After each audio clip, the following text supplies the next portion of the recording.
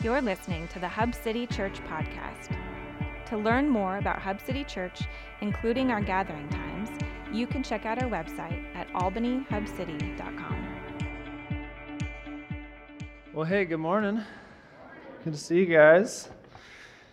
Hope you had a good week. Last week, my family and I were at the beach. It was wonderful weather, and if you get a chance to go to the coast, highly recommend staying at a place called the Lighthouse at Starfish Cove. It's a really cool house. Actually, an ex-professor of mine from college built, and they built it to kind of mirror I think it's the Yaquina Bay Lighthouse, not the really tall one, but the other one that has the red lighthouse. And they built it to mirror that, so there's actually a lighthouse on top that you can climb up into, which is super fun. So anyways, not what today's about, but highly recommend it if you guys are ever looking for a place to stay. But today I'm more excited because we are jumping into 12 weeks of 1 John.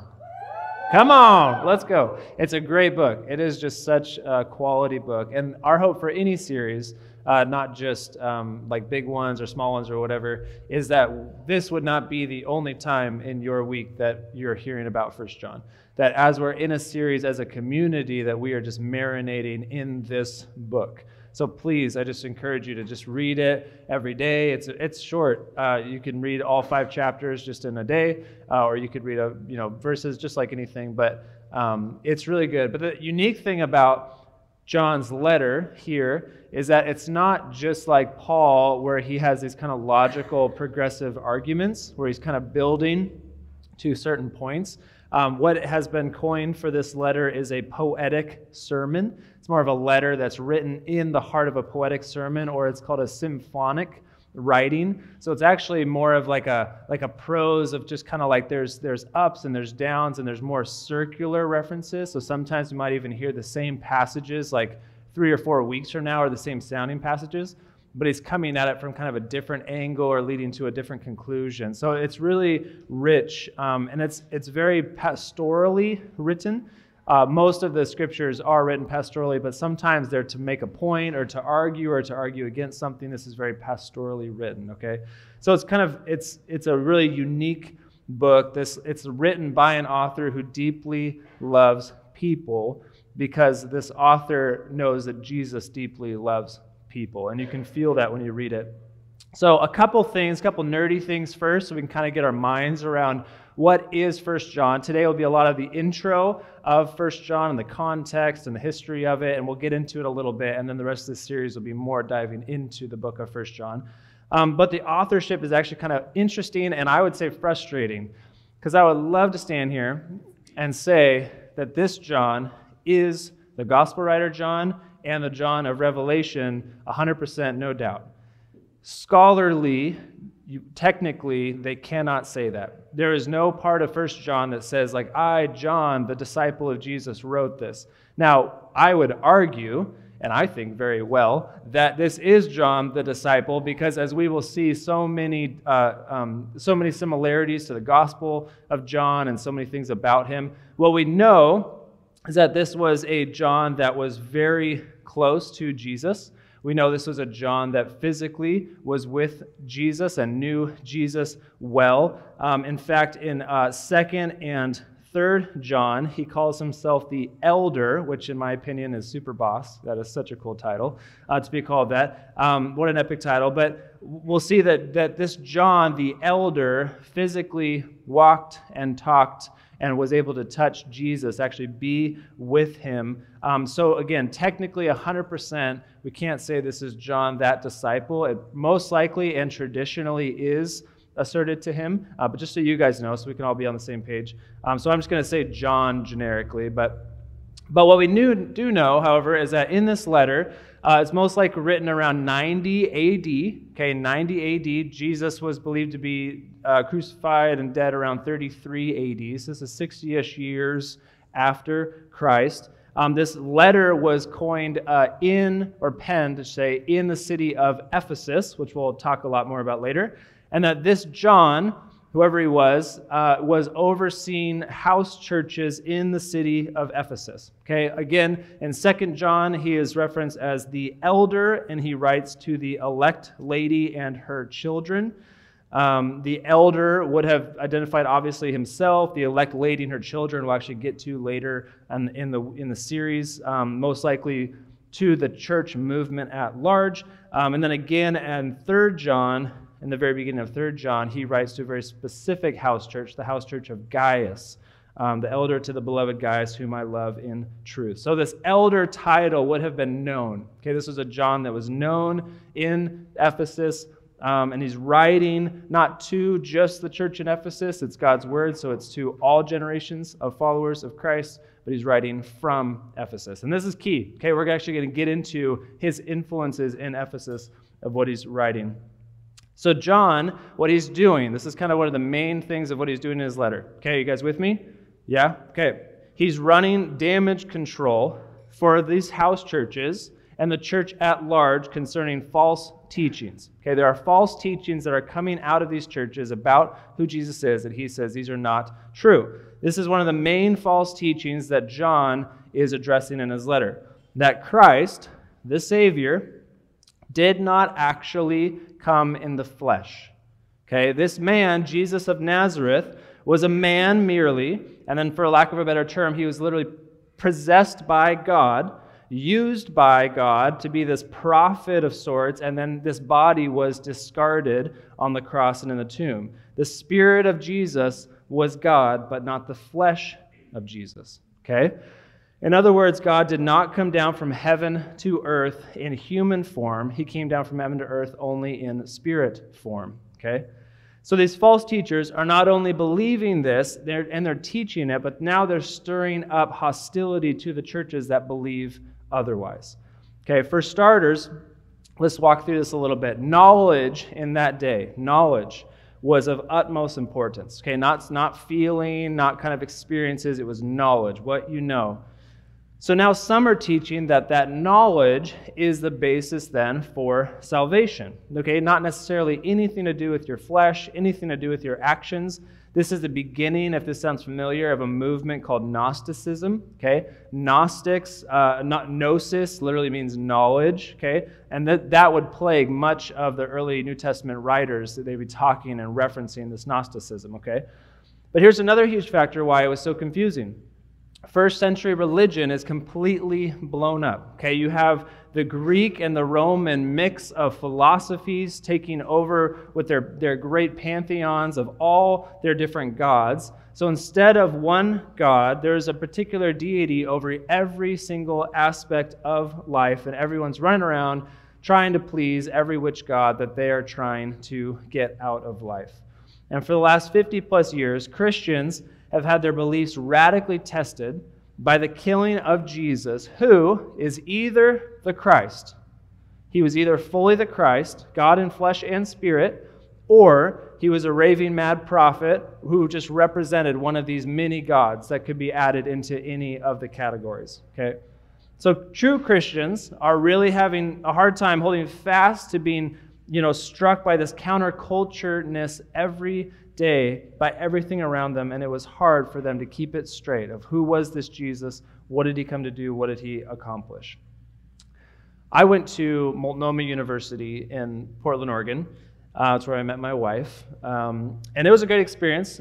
We loved it. It was really good. There was an aspect that happened, and I don't know if you've experienced this in your colleges, but in our college, we were bordered on 82nd Street in Portland, which is not traditionally a great street, but we kind of had this bubble that formed a little bit. We're like, if you're in Bible 101 classes and you're around Christians all the time, and we're around people that like worshiping or praying for one another or just talking about Bible nerd stuff was just so normal. And we were just doing it all the time, whatever. And then we would say, hey, let's go down, Hawthorne, or let's go down and get some pizza or whatever. And you would leave campus. For us, there was this weird sense of all of a sudden we were just like in the world. There was this bubble we were in, and then we were in the world, and we were just hit with it. Like immediately, language was different. Value systems were different. Philosophies of life were different. All this stuff was different. We'd leave this bubble, and then we were in the world. For me, that was a very real experience, and we talked a lot about this bubble aspect of that. For them, for the Christians, first century Christians, there's no bubble. right? There was nothing that was just like, this is our space, you can't touch it. They were trying to believe this thing that everywhere around them was not holistically accepted.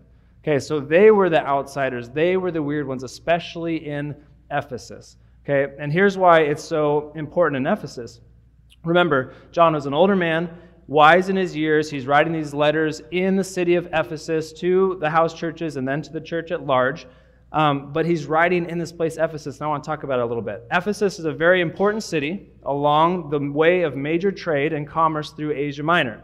And one of its largest commodities and subsequent religious followings was connected to the Temple of Artemis. Okay, any Greek scholars in here, or like a lot of Greek mythology people? Yeah? Oh, yeah? Oh, nice. You should be talking. Yeah. So right in the middle of Ephesus, there was this giant temple, the Temple of Artemis, okay? Let me put up the temples, one before. So this is a 3D rendering. It's not live. This is a 3D rendering just based on all the descriptions of just like what the temple would have been. And you know, for us, it's like, oh, that's cool. That's really big. But like for Ephesus, that was giant. It was boasted to be one of the largest temples specifically just for one deity. So it is one of the 7 wonders of the ancient world, not one of the current 7 wonders. But it's massive. So this is a 3D rendering of it. The next slide is what it is now. So, you know, it's fallen a little bit from glory. And there's a lot of history. You can go look it up. That's not what I want to do today, is talk all about the history. I personally took a massive deep dive into Artemis and everything, so it got real weird. But really fascinating. And my friend Gabe and Marilla, they've actually been here, and I called him. I was like, is this the right picture? Have you been here? You know. Anyways, it's really interesting. But it was this temple dedicated to Artemis. Okay, so a little bit about Artemis. I'm not a Greek mythology scholar or anything, but this is what I was researching. She's a Greek goddess of the hunt, of wild animals, kind of the mother to all living things, vegetation, and then specifically fertility and childbearing. That was a huge thing for Artemis. The Roman counterpart is Diana, if you care about that. So the legend has it that Artemis had arrived on Earth through this great black meteorite, crashed to Earth somewhere around Ephesus, and the locals deemed it as a gift from above representing this goddess Artemis. Okay, which, yeah, that would be an incredible, experience. So her temple kind of began this cult. It was run entirely by women officials. It was a massive following, and it was a central religion of the whole area. Okay, so remember, this is context for John writing these letters to the church. Artemis's depiction was all over the city. Okay, statues were everywhere. Likenesses was everywhere. In fact, these handmade images in silver of Artemis were being bought and sold in the marketplace, everywhere, in the marketplace of the temple and also in the city. And this was a huge way of profit in Ephesus for people selling temple likenesses or temple merch, jewelry, figurines, all this kind of stuff, right? So obviously the Bible had a lot to say about graven images. Okay, we can remember that from our Exodus series. There's a lot of stuff. So Christians and the following of Artemis, that was not very good. And I want to share with you an example. I see it's already up there. So this is from Acts 19. Okay, we're not just making this up. Sometimes this mythology stuff, we think, oh, there's the Bible and there's mythology. Okay, let me read this to you, and we can learn this together. So this is Acts 19. This was Paul in Ephesus and his experience of what was happening. So there's a man named Demetrius, a silversmith, who made silver shrines of Artemis, brought no little business to the craftsmen. Okay, he was very successful. These he gathered together with the workmen in similar trades and said, "Men, you know that from this business we have our wealth. As you see and hear that not only in Ephesus, but in almost all of Asia, this Paul has persuaded and turned away a great many people, saying that gods made with hands are not gods. And there is danger not only that this trade of ours may come into disrepute, but also that the temple of the great goddess Artemis may be counted as nothing, and that she may even be deposed from her magnificence, she whom all Asia and the world worship." When they heard this, they were enraged and were crying out, "Great is Artemis of the Ephesians!" Okay? So much confusion, and if you follow this story, they end up dragging some of Paul's companions that he traveled with out into the street, right? They were about to just do some harm, right? But then this town clerk shows up, and he goes, hey, I'm going to try to calm everyone down. This is verse 35, Acts 19. And when the town clerk had quieted the crowd, he said, "Men of Ephesus, who is there who does not know that the city of the Ephesians is a temple keeper of the great Artemis and of the sacred stone that fell from the sky?" That's crazy, right? That's in our Bible, right? This is Greek mythology, right? The Bible doesn't teach Greek mythology, but it's here, like the references to it. This is very real. And if you follow the story, if there was a huge riot that was about to happen, and then this town clerk actually kind of like dissipated it, sent everyone away because he didn't want them to get arrested, and the story goes on. But think about this, okay? In Jerusalem, okay, that we've learned a lot about, the center of it was the temple of Yahweh, right? The temple, and this was it. Everyone went to the temple. You worshipped Yahweh. That's what you did. That's where the Jewish customs come from. That's where our scriptures are written, centered in. In Ephesus, the center of it was the temple of Artemis. Okay, similar vibe. Everybody is going to it. Everybody's representing it. So if you're not, you're an outsider. And it's weird, and it's confusing, and it's not part of the culture that you see. So many people were falling away from the Christian church due to this draw and what was right in front of them and maybe more acceptable as part of society, right? This faith that Jesus was the Christ is just getting too hard to believe, and this other way of life is easier and it's more acceptable, and everyone's doing it.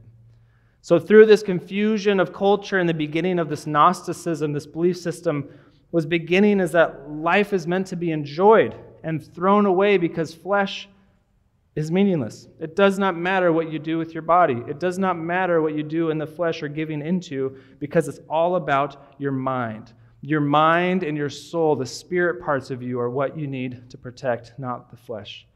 So the physical does not matter as long as you still have the right mind and the right spirit within you. Salvation solely based on knowledge, not action. So Gnostics believed once you realize that somewhere within your decaying flesh, there's this kind of aura or God-given light that's inside you. And once you acknowledge it and once you find it, that is your moment of enlightenment. That is your moment of salvation. Not repentance of sins, not laying yourself at the feet of a God or Jesus or whatever it would be, but it is your own acknowledgement of that enlightenment. That's what the Gnostics would believe. But John's aim here in his letter is not to just talk about how bad the anti-flesh stuff is or to say, oh, this is heresy, right? But he's actually he's encouraging to redeem the flesh as part of salvation. Right? John is bringing his listeners and his readers back to the idea that salvation from God is holistic. Okay, that God actually cares about the redemption of the here and now. In fact, it is through the physical life of Jesus that John is making his arguments that now the light has come into the world. So this is the primary purpose of John's letters, to remind the people of God who once again are living in a foreign land, that they're surrounded by different ways of life, to believe that Jesus Christ was fully God and fully man.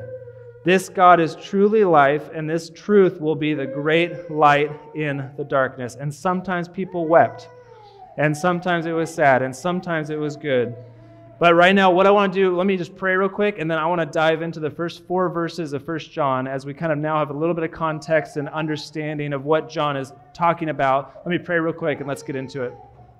God, thank you so much for your word. Thank you for just the history that we can go into it and we can learn some of this context, and just helps it come alive and expand our understanding of what you're trying to get at. We can totally read your words in your scriptures and just get, amazing stuff from it. But Lord, thank you for this time to just sit and learn together as a community in this. So we give this to you. We pray in your name. Amen.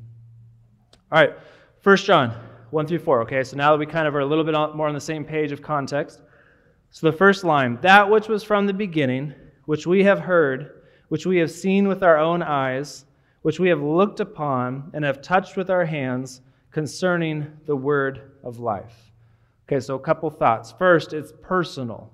Okay, this is not just the goddess of whatever, the god of whatever. This is someone that was personal. We've heard, we've seen, we've touched. This was not just a story from us. This was real life. The interesting thing, though, and this is again some of the arguments of who the authorship is, which at the end of the day, it's God's word, doesn't matter that much. But if you take out the personal bits, if you take out that what we've seen and heard and touched, you get that which was from the beginning concerning the word of life. Does that sound familiar to anybody? Does that sound familiar at all, right? Okay, well, let's just read it for fun. John 1:1. Okay, the Gospel of John. In the beginning was the Word, and the Word was with God, and the Word was God. And a few verses later, in him was life, and the life was the light of men. So right off the bat, so much theology, right? From the beginning, connecting with being with God before all creation. Concerning the Word was God. We learned that from John's Gospel. And then of life, this God is life itself. In fact, more accurately, it's life-giving life that gives life. So this life, this God, verse 2, the life was made manifest. So this life that was at the beginning, that is life, this life was given flesh, made manifest. This fully God is now fully flesh. Okay? Theologians have a fancy word for this. It's called the hypostatic union. Okay, the hypostatic union. It's literally the theological concept of Jesus being fully God and fully man. Or as John puts it here, the word of life made manifest. Okay? Now, this is what people get hung up on. This is what these false teachers are doing. It might not seem strange to you and I now, 2,000 some years later, but there are many teachings and variations of the time that were not this. Okay, I just want to give you a few examples, a few of the big ones.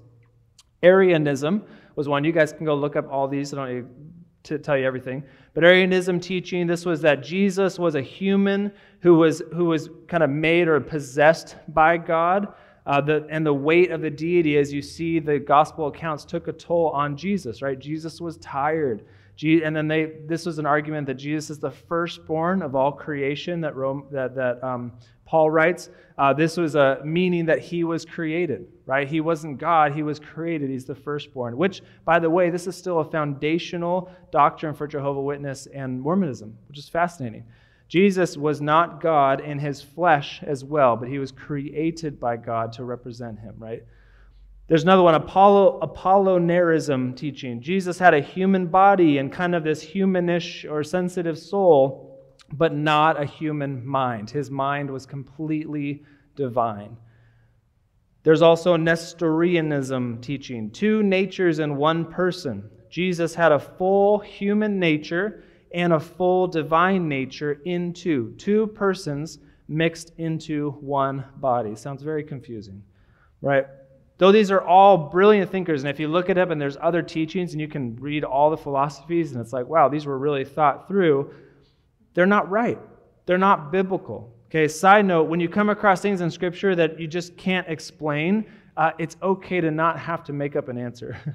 It's okay to not have to be like, well, it must be this. It's okay to say, wow, I don't know. God is smarter than me. In fact, but these are actually called false teachings. It's not just people trying to guess, oh, maybe it's this or maybe it's that over coffee. They're actually teaching these things, and these are part of those false teachings. And John actually has scathing words for these. This is 2 John 1:7.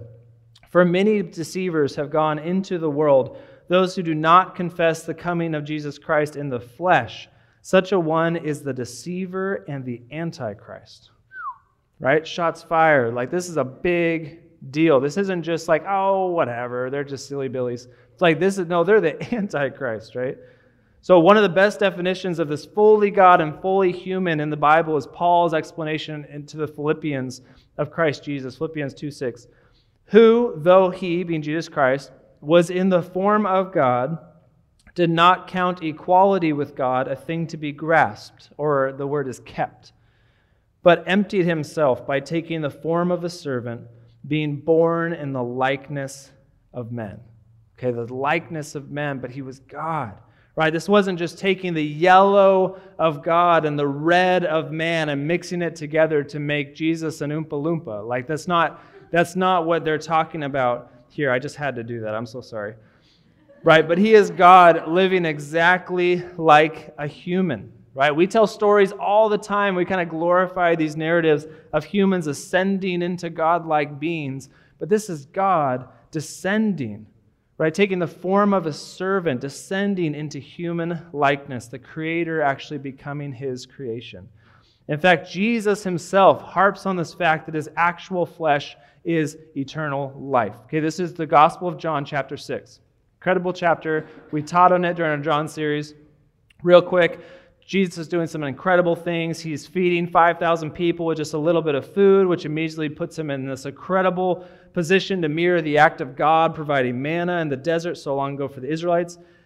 Then His disciples get into a boat and they row out, and looking back, they see Jesus walking towards them on the water. His supernatural ability over the natural elements and His passing through the waters was again a nod to His display of His deity and reminders of the great Exodus. So then His followers start talking to Him about these signs and wonders that He is doing and likening them back to the signs and wonders of the great Exodus and the manna in the desert. So this is John 6, verses 31. Our fathers ate the manna in the wilderness. As it is written, He gave them bread from heaven to eat. Jesus then said to them, "Truly, truly, I say to you, it was not Moses who gave you the bread from heaven, but my Father gives you the true bread from heaven. For the bread of God is He who comes down from heaven and gives life to the world." They said to them, "Well, sir, give us this bread always." Jesus said to them, "I am the bread of life. Whoever comes to me shall not hunger, and whoever believes in me shall never thirst." And as this kind of confusion hits and they argue a little bit, then verse 40, "For this is the will of my Father, that everyone who looks on the Son and believes in Him should have eternal life, and I will raise him up on the last days." Okay, this is huge. But of course, the Jews do not like this statement. Okay, there's a lot of theology in there that they don't agree with. So they push Him on it and saying, "How can you come from heaven? How can you say God is your Father? We know your Father. You're the son of Joseph, right? You came from Nazareth, right?" But this is what Jesus says back. Verse 49, "Your fathers ate the manna in the wilderness, and they died. This is the bread that comes down from heaven so that one may eat of it and not die. I am the living bread that came down from heaven. If anyone eats of this bread, he will live forever. And the bread that I will give for the life of the world is my flesh." Okay, whoa, that just took a turn, right? He's talking in these kind of like, okay, we see what you're doing with the bread thing, and then now all of a sudden it's your flesh. Okay, so now mentioning this kind of, it brings about one of the most disturbing passages in the Bible, which I just love reading awkward things and talking about it. So this is verse 42 of John 6. "The Jews then disputed among themselves, saying, 'How can this man give us his flesh to eat?' So Jesus said to them, 'Truly I tell you, unless you eat the flesh of the Son of Man and drink His blood, you have no life in you. Whoever feeds on my flesh and drinks my blood has eternal life, and I will raise him up on the last day. For my flesh is true food, and my blood is true drink. Whoever feeds on my flesh and drinks my blood abides in me, and I in him.'" We feel good? Now, before you walk away from this like vampiric zombie rabbi guy, okay? Like we're creating context Jesus. He's obviously not promoting cannibalism, okay? Do not walk away from here and think that, right? But how important His flesh is, okay? Abiding in His flesh is actually key. His flesh that He actually is going to give, and this abiding, this quote, feeding, the spiritual feeding on it, is what is eternal life. Right? The false teachers of 1 John's context are saying that you can attain eternal life without Jesus in the flesh because it's only a spiritual matter.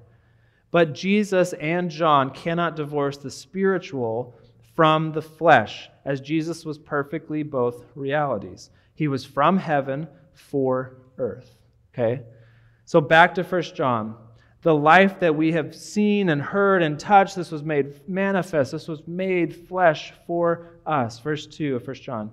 "And we have seen it and testified to it and proclaimed to you the eternal life which was with the Father and was made manifest to us."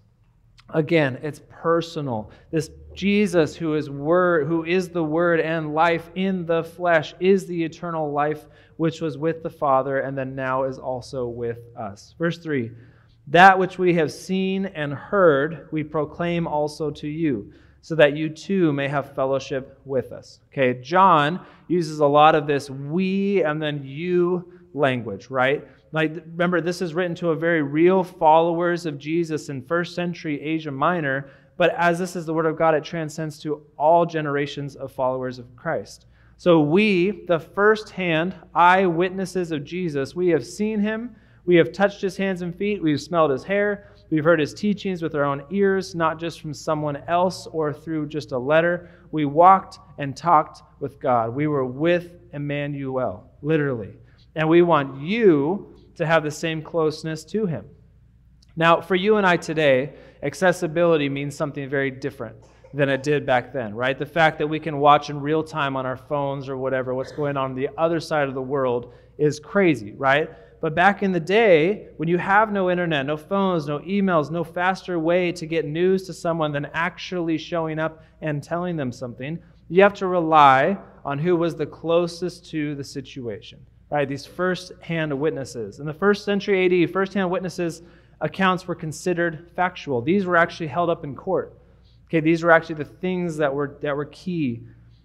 This is also why false teaching is such a big deal, because this can be taken advantage of. Someone could say, I was close with Jesus, I was there too, and here's what I learned, and they talk about it, right? And then all of a sudden, if you believe that, that's what you believe about Jesus. So the we in John's letters is the ones who were actually truly with Jesus, the one that Jesus appeared to post-death and gave them the Great Commission. And by then this sent one, or the apostolic message that Jesus gave to his people, this is what they are passing through to subsequent generations of followers of God. So this closeness that we have as believers, this fellowship of saying, yeah, if you understand what we're saying, we kind of have this camaraderie, this fellowship, but it's not just about us. It's not just this fellowship in human form, the end of verse 3. And indeed, our fellowship is also with the Father and with his Son, Jesus Christ. Ours is not just a religion like that of Artemis, if you're from Ephesus, or any other deity where the worship is this God that's separate from us and we're these lowly humans, but that we actually have communion and fellowship with our God. Fellowship, as we talked before, this word koinonia means an intimate spiritual relationship, building one another up intimately. Right? This spiritual closeness we have with the Father and Jesus Christ, this can't be taken away. Right? This isn't just something that can just ebb and flow with the whims of whatever sounds good for that day or by circumstances. And that, something that cannot be taken away or circumstantially destroyed, that is what brings a joy, a true joy that surpasses that circumstances and not dependent on whatever the flesh wants. Verse 4, we are writing these things so that our joy may be complete. This true biblical joy. So for John, he's reminding them that the true teaching of the Christian faith, the teaching that the word of life was made flesh, we saw it, we lived it, we proclaimed it, and the fellowship we have with one another in the midst of all this craziness going on around us is because of the fellowship we have with the Father himself through his Son, Jesus Christ. So here's some question I have for us today. As we begin thinking through John's letter, we begin marinating in the interesting stuff that he is bringing out. Why would he react so strongly to false teaching about Jesus in the flesh? Is it such a bad thing to think of Jesus of Nazareth as this God Spirit-possessed somebody from Nazareth who just did good things on earth? Like, is it that crazy to think of it? Is Jesus really just God's avatar, right? Well, here's the offensive part to Jesus being God in the flesh. That means that he has authority to speak on what we can or cannot do in the flesh. Right? If God lived 100% like a human, then he can speak with 100% authority on how we are to live as humans because he did it perfectly. Right? He lived our human life perfectly. So why would we, humans who live life imperfectly, think we have the right way? Or that we can make our own decisions about our flesh? Right? God is the reigning authority on all things spiritual. I don't think we would debate that too much. But he still is the reigning authority on all things flesh, too. That's offensive against the flesh. Do you feel yourself a little offended? I don't know. Maybe. Like, no, he can't tell me what to do. It's so much easier to leave God in the spiritual realm, isn't it? Look at this. In the Great Commission in Matthew, after Jesus resurrects from the dead, amen. As Jesus resurrects from the dead, it says this, Matthew 28:18, all authority, read this, all authority in heaven and on earth has been given to me. All authority, heaven and earth. Paul takes it even a level further, writing this to the Philippian church, Philippians 2:9. Therefore God has highly exalted him, being Jesus, and bestowed on him the name that is above every name, so that the name of Jesus every knee should bow in heaven and on earth and under the earth, and every tongue confess that Jesus Christ is Lord, to the glory of God the Father. Right? God is not just this ruler of spirits or in the heavenly realms. He is ruler of earth, above every name, ruler of all. So if thinking comes up in our brains that's like, well, I'll give him my prayers, my acts of worship, and some of my jewelry or tattoos, but what I do with my body is my own. Like, that's not right thinking. Well, sin is just a spiritual idea, so if I keep caring for people and I only do good deeds to others, God can see I'm a good person, right? And he has to forgive me, right? It's just not the right thinking, right? These are getting away from the actual truth. The Bible often breaks down that there is darkness everywhere. Okay, this darkness is this sin, this brokenness. It's inside us, it's all around us, right? And this is just normal. That's just what the darkness is. But then there was this life. And this life was the light of men. As John writes in his gospel account, John 1:5, says, the light shines in the darkness, and the darkness has not overcome it. We'll see this as we get into 1 John more, but the darkness can only be defeated by the light. Not some knowledge, not by just good works, but by the light that is life, the life that is the Word who was in the beginning, the Word made flesh, the flesh being Jesus Christ.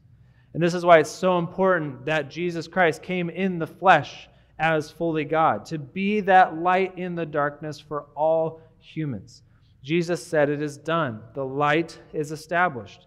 It's not some hidden knowledge or self-actualization, but in the repentance to the only one who has the authority in heaven, being spirit, and on earth, being flesh, to forgive sins and to save.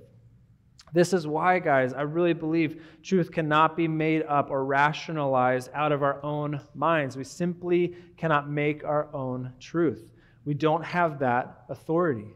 We don't have the authority to do that. That belongs to God alone.